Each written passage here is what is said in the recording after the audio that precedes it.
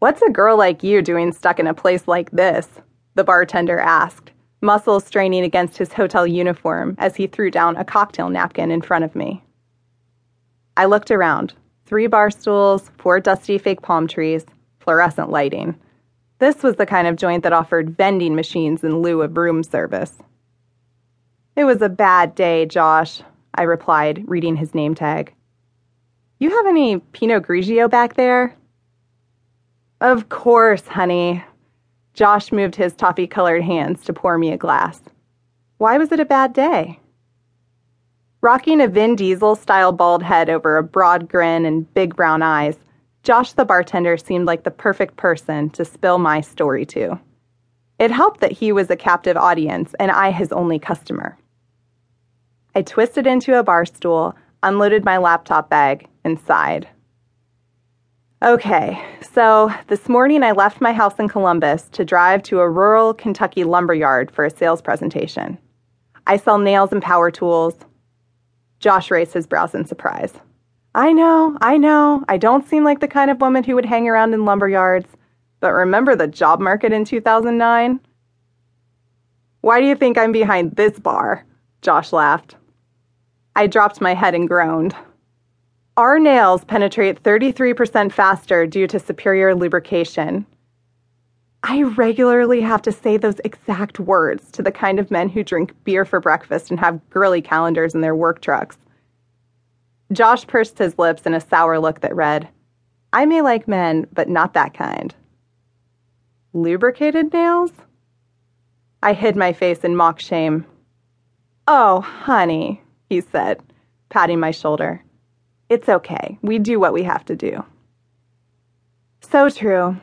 I raised my glass in a faux toast. Anyway, today, after 4 hours in the car, I arrived in the parking lot of a strip club. I checked the address and called the lumberyard. The owner said, Ma'am, you're at the right address in the wrong state. Josh put a hand on his hip. You should have just gone right in. Strippers need lubricated nails, too. Mid-sip, I nearly snorted wine up my nose. Josh, you're exactly who I needed to talk to today. He gave a little bow. I'm here all night, princess. Just wait, it gets worse. I took a long swig. An hour later, I hit a huge pothole, blew out 2 tires, and broke both axles. The tow truck guy who showed up was this little red-headed dude in green overalls who spoke in a thick Irish accent. He took one look at my car and said, Lady, did you forget to have a beer on St. Patrick's Day? Your knight in shining armor was a leprechaun?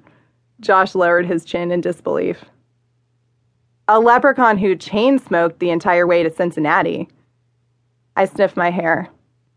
Marlboros, ick. He dropped me off here while my car gets $1,200 worth of repairs.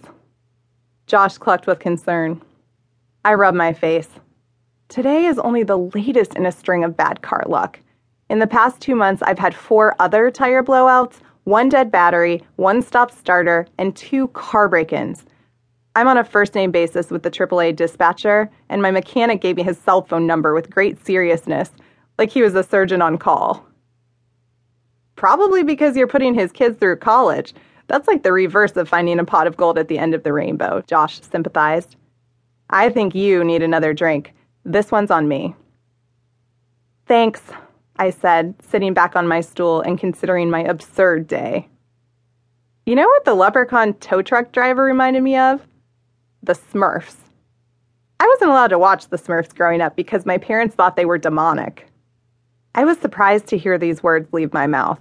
This was not a fun life fact to be casually shared like cocktail peanuts with a bartender. Josh's posture changed from easy listening bartender to marine at attention. No effing way! Me too!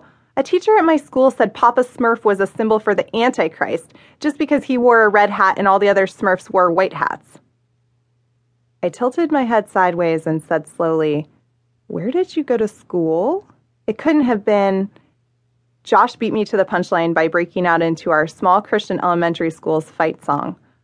I joined in melodically as we burst out laughing.